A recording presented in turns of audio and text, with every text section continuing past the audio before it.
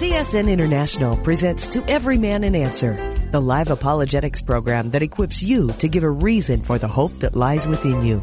If you have a Bible question or a question on the Christian faith, you can call us at 1-888-827-5276. Again, that's 1-8888-ASK-CSN. Let's get things started.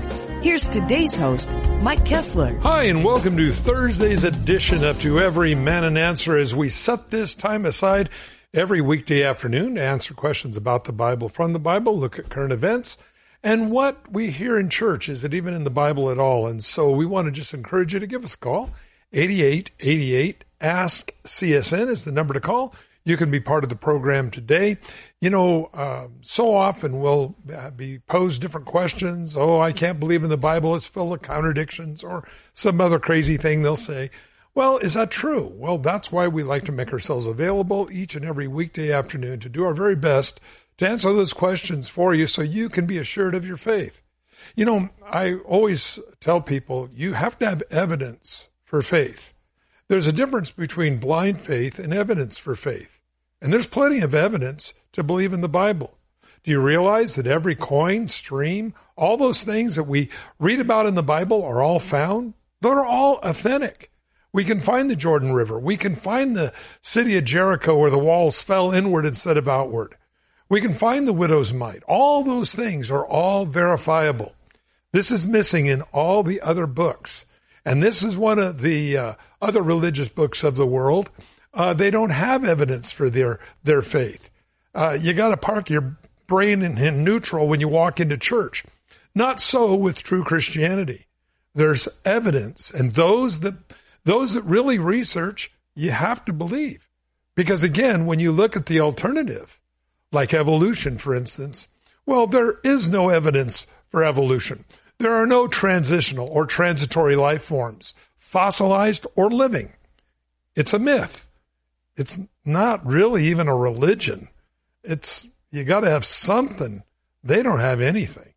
So again, when we look at the truth in God's Word, you can believe what the Word of God says. We're going to have with us David Clausen along with us directly. Are you there, David, yet? Yes, sir. Great to be with you again, Pastor Mike. David is the director of the Center for Biblical Worldview and Family Research Council. So glad you're with us today. Hey, it's a joy to be back on the program with you. Enjoyed our time a couple weeks ago, so thanks for having me back on the show. Always a blessing to have you with us, and look forward to answering some questions with you. You know, this biblical worldview is so important because we have now a substitute counterfeit coming in as what we really should have as a worldview. I think it's called woke, or some of these other acronyms for this. When you realize their idea of salvation isn't through Jesus Christ, it's what they call social justice, which really isn't justice at all. And when you realize what the Bible really dictates is what's acceptable to God and what's not acceptable to God, it doesn't matter what woke says or any of these other exclusive groups out there claiming to have the way. This is what's really troubling, and churches should not get wrapped up in this woke thing. Their idea of salvation is completely different than the biblical picture of salvation. What is acceptable in woke is forbidden in God's Word. Again, read Romans chapter 1, and you'll find out how wacky woke really is. So when we look at this, we need a biblical worldview. Tell us. Yeah, no, I agree with you, Pastor Mike. And, you know, one of the things we've done here at the Center for Biblical Worldview is we really wanted to know, what is the worldview of Americans? What is the worldview of our friends and neighbors, as well as those who go to church with us? And so we actually, one of our senior fellows is the well-known researcher, George Barna. And in May of 2021, we commissioned a nationwide worldview poll Because I think it's important to, for people to realize a lot of the times in the media you'll hear, 51% of evangelicals voted this way, or, 60% of evangelicals believe this. And for many people, the term evangelicals really just become a political term. And anyone who maybe went to vacation Bible school in the 3rd grade, and maybe they haven't been back to church since, but they count as an evangelical. So we really wanted to identify who are true believers. And so the poll we did showed that only 6% of Americans actually have what you would call a biblical worldview when you measure for their beliefs and practices. We also took that poll into actual evangelical churches. And although 81% of regular evangelical churchgoers told us they think they have a biblical worldview, when you actually measure it for beliefs and practices, it was only 21%. Now, Pastor Mike, that's obviously a lot better than the 6% number, but I personally don't know any American pastor that would be excited that only 1 in 5 of his parishioners are actually looking at all of life through the lens of Scripture. So that's the lay of the land where we find ourselves. One other quick thing I'll add is, I said 6% have a biblical worldview. What about the other 94%? You mentioned kind of a woke postmodern worldview. It's actually what our research shows is that 88% of Americans have what you would call a synchronistic worldview, meaning they pick and choose, meaning they don't have a consistent worldview. They might borrow some ideas from pantheism and borrow some ideas from postmodernism and, throw in some naturalism, maybe some Christian concepts. But 88% of Americans actually don't have that biblical worldview that you just talked about at the beginning of the show. So that's the lay of the land. When we're making our arguments, it's good to know who's listening to us and what they already believe. Yeah, it's not a spiritual smorgasbord where you can build your own idea. We need to, as Jesus said, live by every word that proceeds from the mouth of God. So important in the days we're in. Well, with that, we'll go ahead and go with Tom in Kansas. Hi and welcome. Holy cow, you got me on first. Hi. Hello, Mike. Hey, Hi. I got a little simple question for you. Can you hear me? Sure can. How can we help? Okay. In Genesis, when Judah blesses, not Judah, but Jacob blesses his 12. Yes. He tells Judah that the scepter will not depart from between his feet. So when we get to Samuel anoints Saul, who is in from the tribe of Benjamin. Yes. So am I just not smart enough to understand why he did that, or? I believe he was speaking of Jesus Christ. That the scepter, the overall picture of the anointing, the salvation of not only Israel but the world. Again, the promise made to Abraham, through you all the nations of the world will be blessed. I believe that is exactly what it's talking about there, because you will see there are times through Israel's history where they didn't even have a king when they were carried off captive to Babylon. There was no king at that time. We find a lot of those. But so it has to be speaking of that promise that through the Lion of the tribe of Judah, Jesus Christ would be born. And I believe that's exactly what it's speaking of there. Your thoughts, David? Yeah, I think I agree with you, Pastor Mike. I think that it's also important to think about 2 Samuel chapter 7. Because that prophecy that was back in Genesis is really clear that the scepter will not depart from Judah. We know that King David was from the tribe of Judah, and we also know that Christ himself would come from the line of David. And so, we live in a fall. And we also, one thing I'll add is, yes, Saul was king for a little bit, but his kingship was a disaster for the nation of Israel. That obviously did not go well. And God actually warned the people. The people come to Samuel and they say, give us a king. We want to be like all the other nations. And God said, give the people what they want. And so Saul really wasn't plan A, so to speak, whereas David was the king that fulfills that prophecy, and that we know ultimately Christ himself would come from David. And so I agree with you, Pastor Mike, that I think what you see in Genesis is ultimately pointing to Christ himself. And I think 2 Samuel 7, the promise that was given to David, also confirms that it is the line of Christ that is in view there. So I hope that helps. It does. I had no doubt about, the a passage to Christ. I just was trying to come up with an answer for why did they go to the tribe of Benjamin when it clearly said that they were going to be coming from the tribe of Judah. Well, again, you have to remember something. Saul was a man after man's heart. God had, I believe, David in mind down the road. But the people of Israel rejected Saul being really the prophet over the nation. They said, we want to be like all the other kingdoms around us.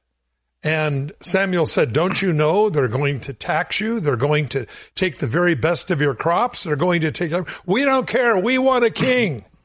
Not really going by what God wanted for them. A man's king they want, a man's king they got. It wasn't until David came, a man after God's own heart, that those things were corrected.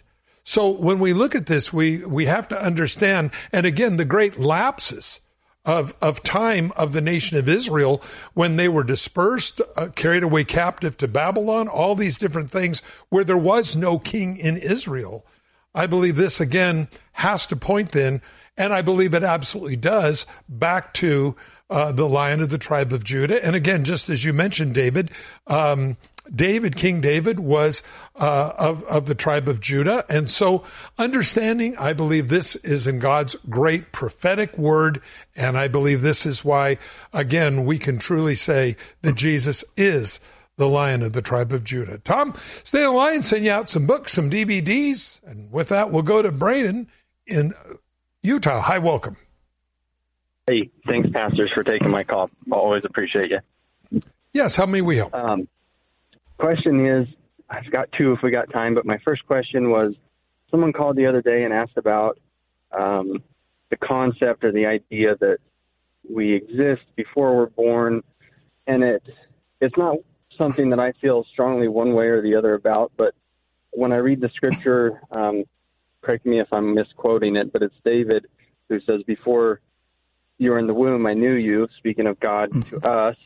How do you reconcile that with the thought that we weren't in existence before we came to this planet? Okay, well, you're quoting there not out of Psalms, but out of Jeremiah 1:5. Before I formed you in the womb, I knew you.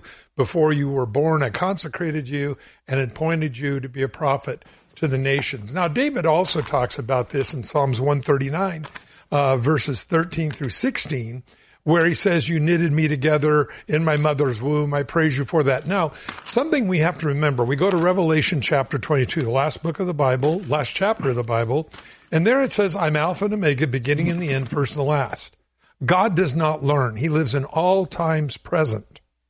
Now, we have not been in all times present. We were created just as Adam and Eve were in the garden. They were not in a pre-existing state before they were created in the Garden of Eden. And I don't believe we were in a pre-existing state physically before we were created in our mother's womb. Now, that doesn't mean that God did not know that we were going to come along. This is why in the Bible you'll find these verses in the New Testament speaking of predestination. Well, predestination in the Bible is always from God's perspective. But from our perspective, we don't know. That's why the Bible says to preach the gospel to every creature.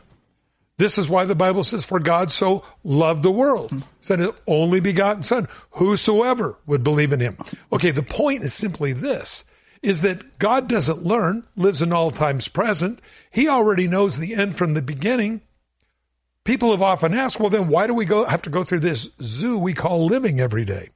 Well, it isn't for God's benefit, it's for ours. Again, this is something that the angels never had to understand. All they ever were created in the complete power and majesty of God. So rebelling against the Lord with Lucifer was not something that they'd never experienced before. But we, being born in an old sin nature, seeing that we need a Savior, understanding God's holiness and righteous standard, we choose to follow him.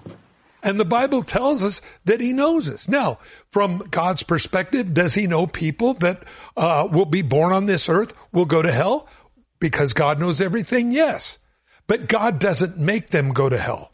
This is where there's a lot of bad doctrine floating around out there that says, well, God just created some people to go to heaven. That is a lie from the pit of hell.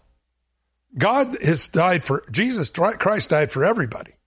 But just because God knows the decisions that every human being on this earth will ever make does not stop us from making those decisions.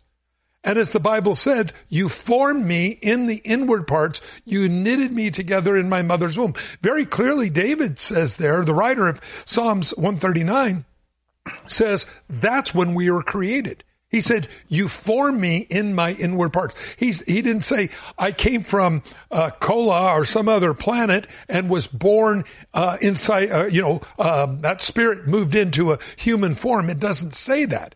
It says in Psalms 139, you formed me in my inward parts. You knitted me together in my mother's womb. I think it's extremely important that we understand that is when God allowed us to be created.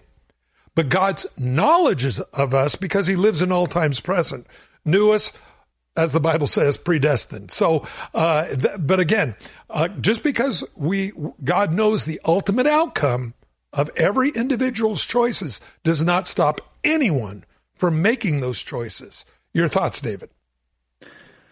Yeah, Pastor Mike, I think a couple of verses came to mind because I didn't catch the caller's name, but I think it's an interesting question in one sense. Did we exist before we were born? And as far as any kind of existence as we understand existence, I don't think there's any evidence to say that, we were floating around in heaven before we were born or something like that. I don't see any evidence of that in the scripture.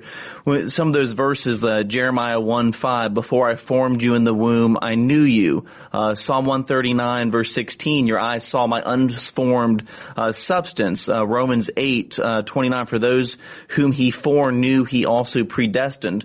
And so I think the concept of time is something a little hard for us to wrap our minds around, but I think it's, God, the doctrine of God's predestination. God knows all things. He knows past, present, and future. Before the foundation of the world, it says in Ephesians, he chose us. Before the foundation of the world, talking about believers who he knows who has professed faith in Christ. And so I think God, surely he can look down the tunnel of time, know what's going to happen. And that's how he knows who we are. He knows what we're going to do. But I don't think there's any scriptural foundation for saying there's some sort of existence prior to time for human beings, whereas God dwells outside of time. Now, God is outside of time, but he's also in time with us, which is a really neat thing to think about. But I think directly to the caller's question, I think, Pastor Mike, I think you're very helpful in pointing us to the fact that yes, God is outside of time. He knows what will happen. He has foreknowledge, which is obviously something that we don't have. Amen. So I hope that answers it for you. Amen. It does. I appreciate that. And that's how I've reconciled it in my mind. And I appreciate you breaking it down for me, is that God exists in all times, at all times. And so that's how he knows. And that makes perfect sense to me. And if possible, my second question, if not, that's okay. I just wanted to know about the timeline in Genesis when we were created.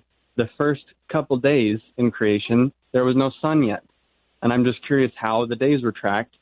And if that's, I understand we keep the Sabbath to honor God creating us. And just reading through Genesis, I wonder how we kept track of days. And if that's more of a poetic description or what's your explanation on that? I don't believe so, because the word in the Hebrew for the first day, the word day there is in the Hebrew yom. Now, again, it's very clear. Yom, as we look at other places in Scripture, it means a 24-hour period of time. We find in Exodus chapter 20, in the Ten Commandments, the Lord created the earth in 6 days. On the seventh yom, he rested. That 24-hour period of time. The idea that people have often used trying to integrate evolution into the Bible, well, a day is as 1,000 years, 1,000 years is a day. That is not speaking of that time period. In fact, when you realize that the plants were created before actually the sun was actually fully developed. Now, there was light. I believe that was the radiance of God that was allowing that to happen. I believe the earth was in motion at that time, turning. I believe that, but to really get the photosynthesis and all, if you know, a day is, you know, that means the plants went out without light for, 1,000 years. It doesn't make any sense. So, very clearly, the word day there is speaking of Yom, a 24-hour period of time, as well as Exodus 20, God created the earth in 6 days. And so any attempt to try to make Yom a large amount of time, billions of years, thousands of years, hundreds of years, is unscriptural. So your thoughts? Yeah, Pastor Mike, I'll just weigh in briefly. And earlier this year, I had an opportunity to go to the Grand Canyon with some of our friends at Answers in Genesis and look at fossils and look at sediment rock that would go back to pre-flood times, actually. And you look at the geology, you look at the way the rocks are formed. I think the young earth creation perspective, which is often maligned today, even in some Christian circles, my perspective is that young earth creation perspective actually coheres with the geological record itself, as well as a faithful reading of Scripture.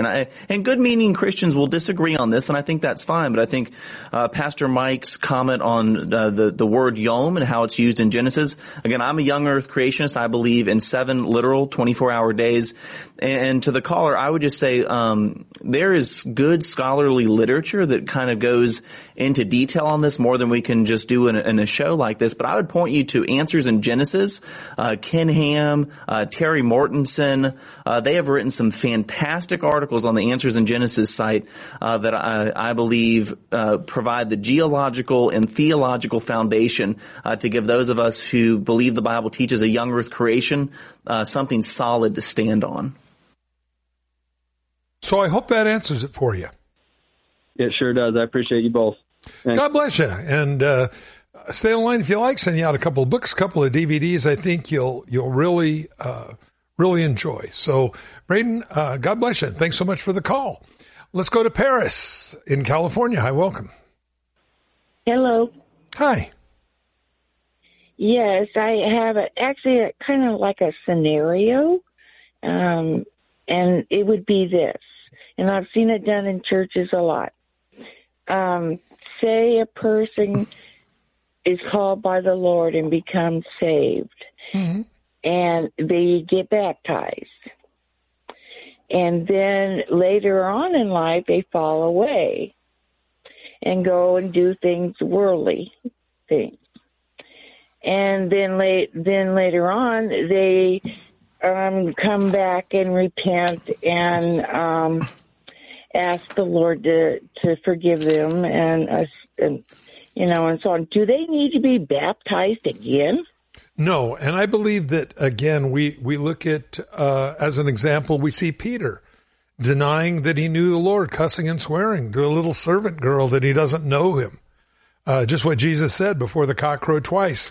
You'll deny you know me 3 times, Jesus said. So when you look at that, you realize that all of us at different times in our walk with the Lord stumble. But the idea is that we would repent and come to him. Now, it is interesting to me in the book of Jude, it talks about people who knew the Lord and walked away and didn't come back. And in fact, God allowed them to be destroyed. That's what the whole book of Jude is about. And when you look at this, and the very last, next to the very last verse in the book of Jude, I'll just read it.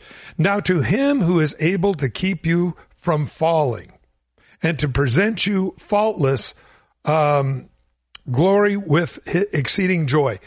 Now who's able to keep you from falling? He's able to keep us from falling. There's only one question. Are we willing to let him keep us from falling? And oh yes, that's very much a part of it. A person could look at a person they want to marry and say, I'm able to marry you. But it's not till the other person says, okay, I will, we have to look at this and understand that God does not violate our personal will. And I believe that, again, whether we look at the guy at the church in Corinth who was having unnormal affection towards probably his stepmother, Paul saying, you guys are slapping yourself on the back in your love thing. You're tolerating this guy. And in fact, he should be put out of the church because in the church, there's protection. But you're allowing him to behave this way. Put him out. Let the devil work him over. And with the thoughts and prayers that he'll repent and come back. I still always use the illustration of the prodigal son. If the younger son would have died in the pigsty, he would still be in the pigsty. Living away from the Lord is a very, very unsettling experience.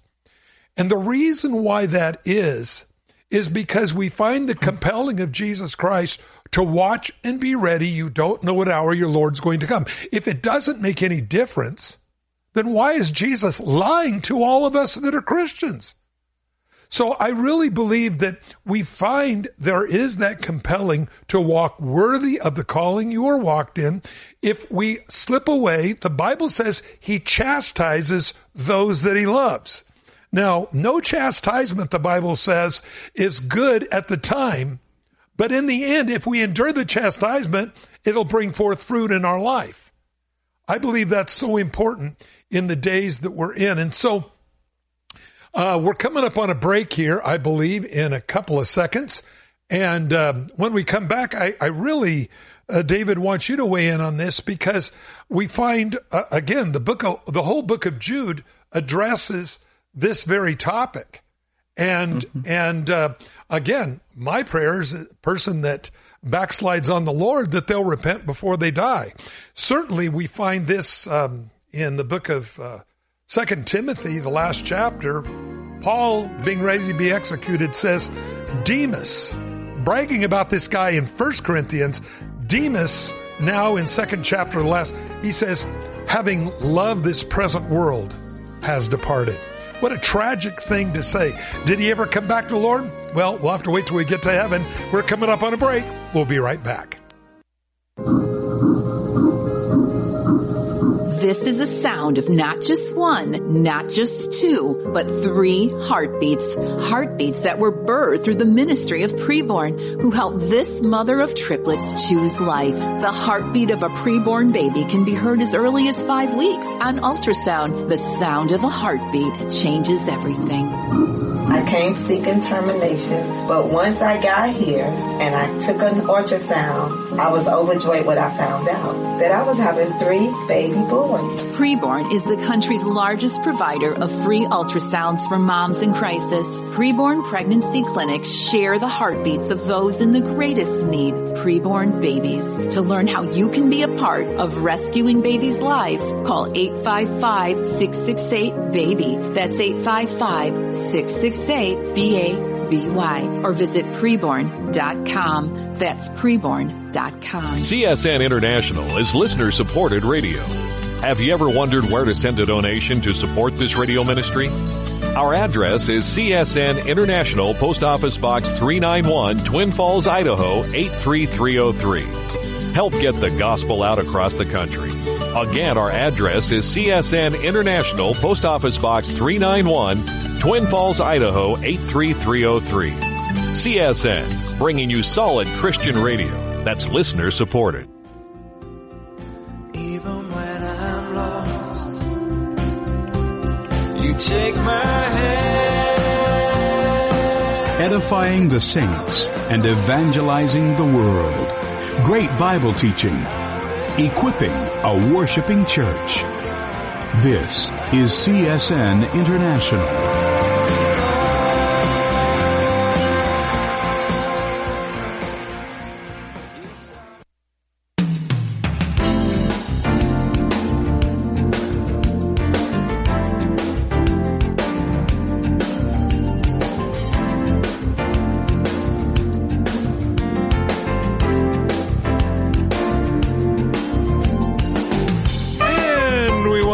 Back to second part 2 of Every Man an Answer here on this Thursday afternoon with David Clausen from the Center on Biblical Worldview and at the Family Research Council, and also Masters of Divinity at the Southern Baptist Theological Seminary. And so we're glad you're with us. Looking forward to doing that. Now, again, we had that question, and let's just go back to that.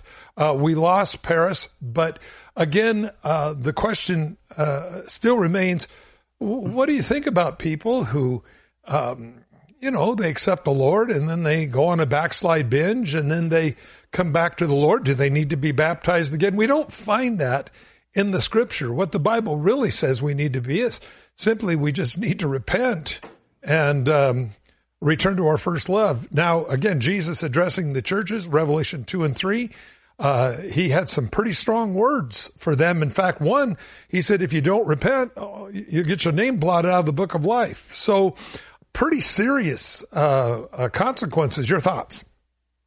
Yeah, Pastor Mark, and Paris, if you're still listening, thank you so much for that question. It's really important. And I don't think I can be dogmatic on my answer for this question. And this is where I would just praise God for the New Testament model, what I believe is a plurality of elders. I think every church shouldn't just have one pastor who kind of makes all the decisions and calls all the shots. I think there's wisdom in having several godly qualified men serving as elders. And in a situation like this, I think you'd have to make a case-by-case decision because absolutely none of us are perfect. My goodness, on this side of heaven, we all backslide to some degree. And so I think it would be important to talk with this person, to hear their heart, because I think there's a difference between a prodigal, someone who actually made an authentic decision to follow the Lord and then kind of make some bad decisions, but then comes back, versus someone who maybe gave lip service to the Lord at one point in their life, maybe when they were younger, and then for years, there's just no evidence of fruit whatsoever in their life. In a situation like that, I would want to talk to this person, but I would think maybe that wasn't actually an authentic conversion to begin with. And what I would say is maybe you're repenting and coming to Christ. Maybe you actually need to be baptized for the first time, so to speak. And so I think this is where the Lord is so gracious in His wisdom, and when He sets up the church, the office of elder and the office of deacon, where these decisions can be made in with many people who can offer wisdom. And so I think you'd have to take it on a case-by-case decision, recognizing that there are some people who backslide and then come back to faith, but then also recognizing there are probably many people who never were authentically converted years prior. And praise God, when they come to you, they're actually making an initial declaration, an initial decision to following the Lord Jesus Christ. Hope that answers it for you, dear. And thanks so much for the call and the question. Let's go to Daniel in Connecticut, I believe it is. Hi, welcome. Hi, thank you. I'm in Ezekiel, and it's a very fascinating book, but it's also quite complex. And I was wondering, I was hoping you'd put this into context for me. In Ezekiel 34 and 37 in particular, it reads as if it's a future prophecy, although he references King David being put on the throne and leading the people, though King David existed 400 years prior. So clearly I'm missing something. So would you kind of help me put that in a bigger understanding? Okay, your thoughts on that, David? Yeah, that's a great question. I have my Bible in front of me right now. And I do think it's really interesting when you look at let me just say a general statement real quick on prophecy. It is important when you read passages such as Jeremiah and Ezekiel and Isaiah. I had an Old Testament professor who said when you come to Old Testament texts, it's sometimes like you're coming to a mountain range. From a distance, all the mountains kind of look like they're together, right beside each other. But then the closer you get to those mountains, you realize some are right in front and some are further away, maybe even 100 miles off into the distance. And often that's, I think, the way prophecy is. There is a near and a future fulfillment. So many of the prophecies you find in the Old Testament are absolutely talking about that first generation, talking to the Israelites. And then others of those prophecies I'm thinking of, such as Isaiah chapter 53, is clearly talking about Christ and about what would happen 700 years later. And so when it comes to Ezekiel 34, 35, 36, again, I actually don't know. I haven't looked at this passage in some time. My first impression would be there might be some near and then some future fulfillment. And you can sometimes find that, Daniel, in the same chapter. And so that's my initial thought on that question, Pastor Mike. Yeah, and what I know what you're talking about here, and I'm just going to read it for the benefit of everybody listening so they'll understand. This is in verse 23 of Ezekiel 34. It says, I will establish one shepherd over them, and he shall feed them. My servant David, he shall feed them and be their shepherd. And I, the Lord, will be their God, and my servant David, a prince among them, I, the Lord, have spoken. Now, again, you're saying, yes, that's right. David, though, was hundreds of years before this.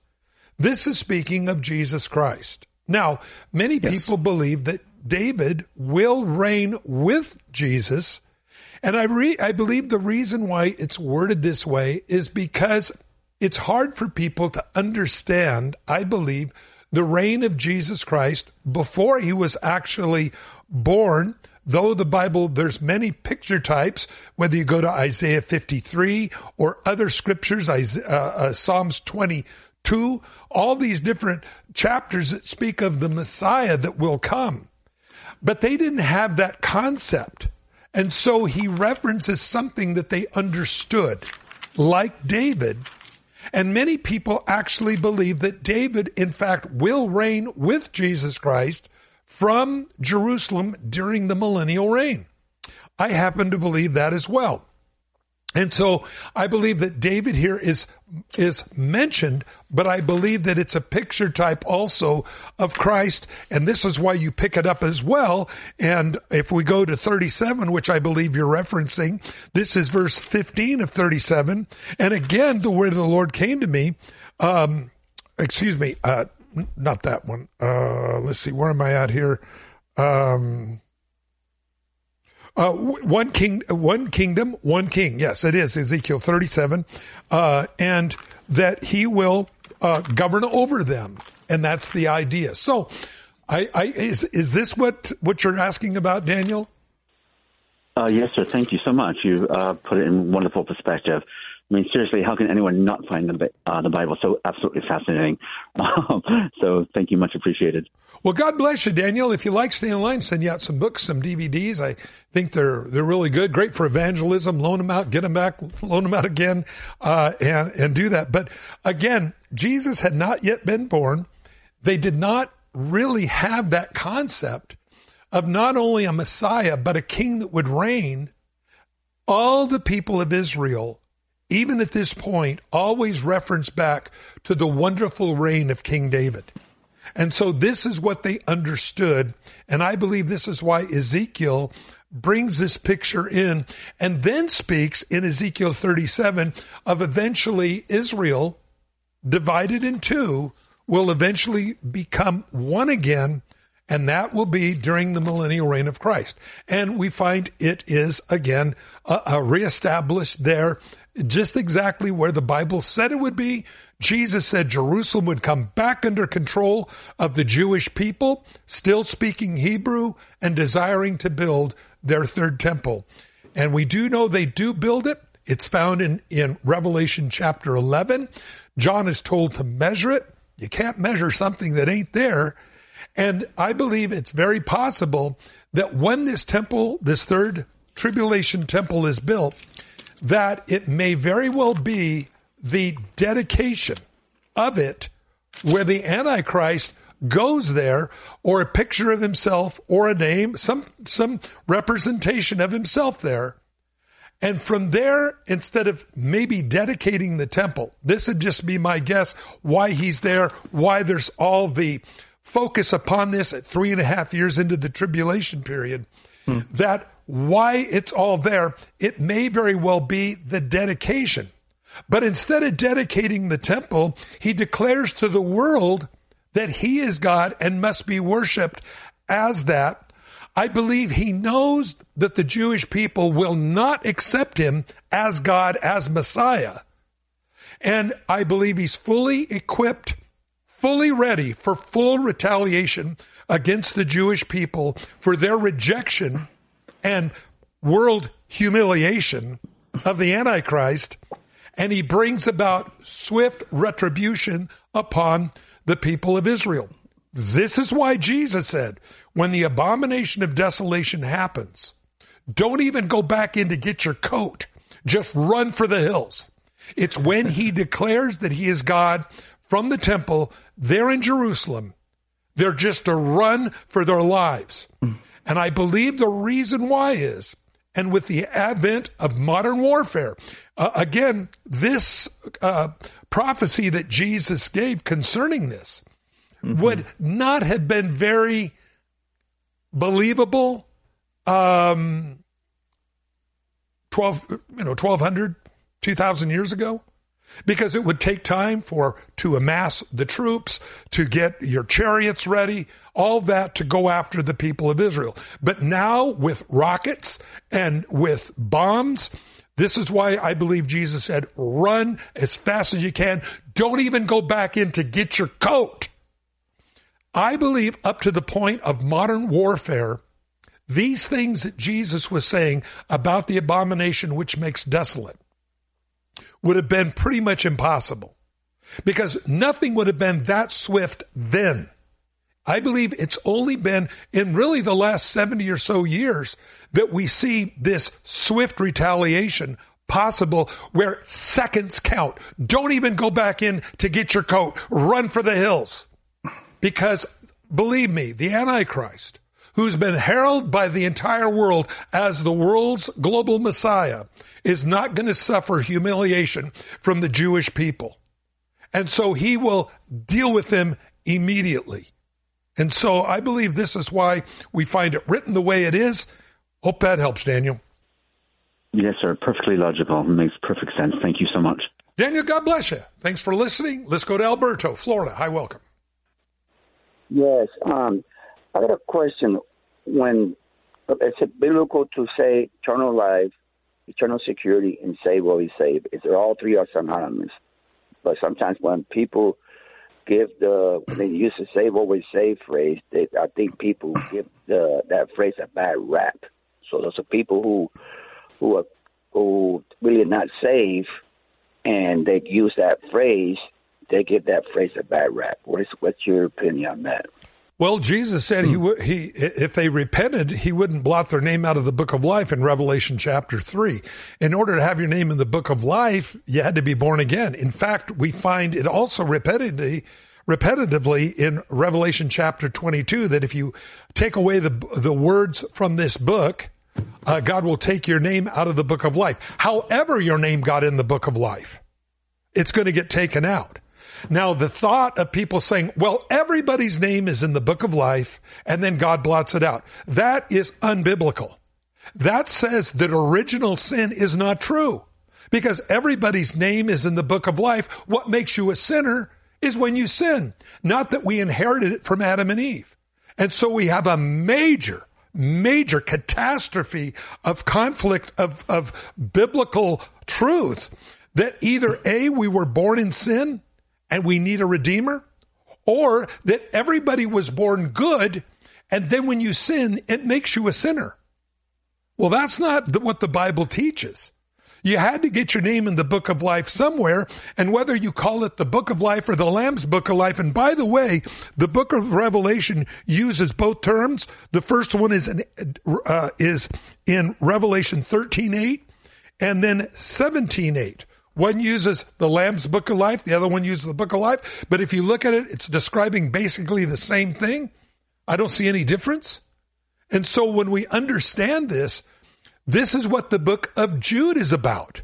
How the Bible says how God saved an entire group of people out of the land of Egypt. And then because they rejected him, he let them die in the wilderness. And then he goes even more. He said the angels, which kept not their first estate. Then he goes and says how they were kicked out. So I really believe that, again, the book of Jude explains this kind of a situation. Again, as I mentioned earlier, in 2 Timothy, the last chapter, he says, Demas, having loved this present world, has departed. Not from him. If you look at the context, it's from the Lord. But in 1 Timothy, he's bragging about what a great servant brother that Demas is. And Demas backslid. Now, I want to make this clear. I think it's really important. The Bible says God chastises those that he loves. If you are a Christian and really a born-again Christian and you're living in sin, I can tell you one thing right now. You are not happy. You are in no man's land. You're not happy in Jesus, and you're not happy in the world because ultimately you know it's a lie. And so you're on the fence.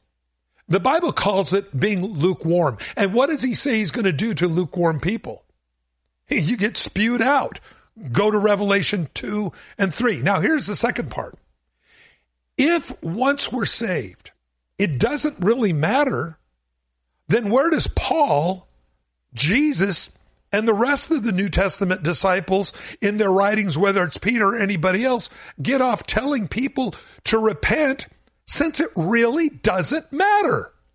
Where does Jesus Christ get off telling a church, mind you, churches, to repent, since it doesn't really matter? Once saved, always saved. I believe Jesus would have put that in the Bible if it was a true statement. But to say that the person was never born again in the first place, well, wait a minute, that's in violation of Scripture too, because you get your name blotted out. Mentions it 2 times in the book of Revelation. So I don't know. I want to be very careful in this. Now, let me say something else. I think it's really important. I don't believe we sneeze and we're outside the will of God. I don't believe that we don't go through dry spells or even times of backsliding in our Christian experience. I believe this is sometimes even part of growth. And let me explain that. We live our Christian life. We come up against something, it overwhelms us. We go back and get loaded or drunk or something. We know we're not happy there. And I realized the faith that I had before my trial was not the faith that I needed to get me through the next trial. And so there I'll go back, dig into God's word. You know, like you go to Gold's Gym or something and you build your muscles back up and you go and you meet the challenge and you're victorious in Christ. I believe this thing of walking away from the Lord is not something that is a 1 week on, 1 week off thing. I think it's best said in 1 Corinthians chapter 6, where Paul is writing to a church, not a brothel, not a bar. He's writing to Christians. And he said, do not be deceived. If that is true, I think there's a lot of deception going on in the church right now, where people are saying, hey, once you're saved, always saved, do what you want, you're okay. He said, don't be deceived. I think there's a real problem here. And he said, those that practice such lifestyles, and this is it, friends, a message to the church, will not inherit the kingdom of heaven. Look, I didn't write this. I'm just the messenger. If it doesn't obviously mean what it says, then what in God's name does it mean? What does the book of Jude mean? What is Jesus writing? Where does Jesus get off telling the churches in Revelation chapters 2 and 3 to repent? Since it really doesn't matter, but it does matter. And he says, those that practice, there's the key word. That means an unrepented lifestyle that you don't want to get out of. I like my sin. I know it's wrong. I'm going to continue to do. But Paul had better hopes for the church at Corinth. And he said, which were some of you? Right. And I believe that's true. And again, going back to the last 2 verses of the book of Jude, he said, now who is able to keep you from falling? He's able. Are you willing? And that's the bottom line, Alberto, for all of us. And if it doesn't make any difference, then really all you need is John 3:16. Throw the rest of the Bible away, because it really doesn't matter. The compelling for a Christian to walk worthy of his calling, that's ridiculous, because once saved, always saved. But the verse, once saved, always saved, is not in the Bible. Yes, there are verses that speak of Jesus holding us, willing to work with us, and again, chastising those that he loves. But if we don't endure the chastisement, he says, if you endure the chastisement. You know, I really believe that, again, we need to take our relationship with God seriously. But in my own personal life, I know there was times I've gone through really dry seasons, really bad seasons, times that I was actually even mad at God because he didn't do something my way, only to find out that God's right, I was wrong. Your thoughts, David? Yeah, Alberto, I appreciate your question, and I think the concept itself of eternal security, it's a really significant and important question. I won't belabor this because I think Pastor Mike answered it thoroughly, but the concept itself of being once saved, always saved, kind of in layman's terms, I think it's important because God's character is actually at stake. God's ability to keep his promises at stake. So Romans 10:9, it says, if you declare with your mouth that Jesus is Lord and believe in your heart that God raised him from the dead, you will be saved. So that's a promise you can go to the bank with. If you confess that Jesus is Lord, God's word is telling you that you will be saved. And if that wasn't true, then God would be a liar. And so I think, again, Pastor Mike fleshed it out very well, but I do believe that if someone is truly converted, if they've had a born alive experience, they've repented of their sin, they've turned in faith to Jesus Christ, that their eternal destiny is secure. Because again, I think God's character and God's ability to keep his promises, to keep his word is really at stake if one can actually be saved and then somehow fall out of good graces with God. Because again, how are we saved? We're not saved by our works. We're not saved by our abilities. We are saved by God's sheer grace. And if that's the basis of our salvation, it's not about our works at all in any sense. And so I think, again, if you are truly saved, you can have absolute confidence in God's ability to persevere you to the end. And like I say, all I know is Jesus said you can get your name blotted out of the book of life. And I read the last chapter of Revelation. I'm not going to change that. It's very clear that those that don't want to repent, and he's writing to churches, says you can get your name blotted out of the book of life. I don't want to take a chance with that. I've always told people this. If I'm wrong, hey, no harm, no foul. But if people say, hey, once you accepted Christ and and then, you're taking a walk on the wild side, and there was fruit in your life, there was people that you led to the Lord, all those things. I used that book that this guy wrote called Goodbye to God. He used to work with Billy Graham. He used to pack out stadiums. Hundreds, thousands of people get saved. And when you look at that, 30,000 people sometimes would be saved in his crusades. He was a friend of Billy Graham, and he wrote a book called Goodbye to God. He completely rejected God and walked away. For me to say that guy was saved or that he wasn't saved, and I see all the fruit in his life, and then what's even worse is for him to walk away. Well, again, somehow Jesus said you can get your name blotted out of the book of life. Don't think I'm going to say, oh, no, that's not, Jesus was lying there. No, I ain't going to do that because I don't teach church dogma. I teach the Bible. And what are you going to do with these verses? That's the big problem. Demas, having loved this present world, has departed. Oh, he's still saved. Really? Where's that?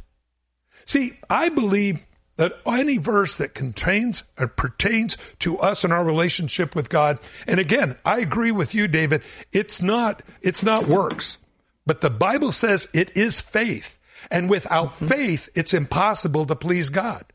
So where does your faith lie? That's the question. And if he is able to keep you from falling, are you willing to let him keep you from falling? That's the thing. But again, I believe God deals with us as a father-child relationship.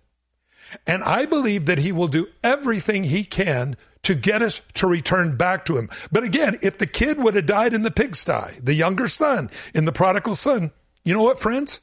He'd still be in the pigsty. And I think that's something that we have to always recognize. Like I say, if I'm wrong, no harm, no foul. If these other people are wrong, you might find yourself maybe not where you want to be on Judgment Day. But you know, I never worry about that because I love Jesus. I ain't going anywhere.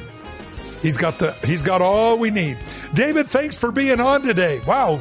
We're leaving a few people on the line. Rodney Joe, call back tomorrow. We'll put you on first thing. Again, Director of Center of Biblical Worldview and Family Research Council. Thanks again, David. God bless you all. Have a great night. To find out more about this ministry or to receive a copy of today's program, please call 1-800-357-4226 or write us to Every Man an Answer, P.O. Box 391, Twin Falls, Idaho 83303. That toll-free number is 1-800-357-4226. Subscribe to the free podcast on iTunes by searching for To Every Man an Answer in the iTunes store or visit us online at csnradio.com/TEMA. To Every Man an Answer is a production of CSN International, the Christian Satellite Network. The opinions expressed by our guests may or may not be those of CSN International or of this station.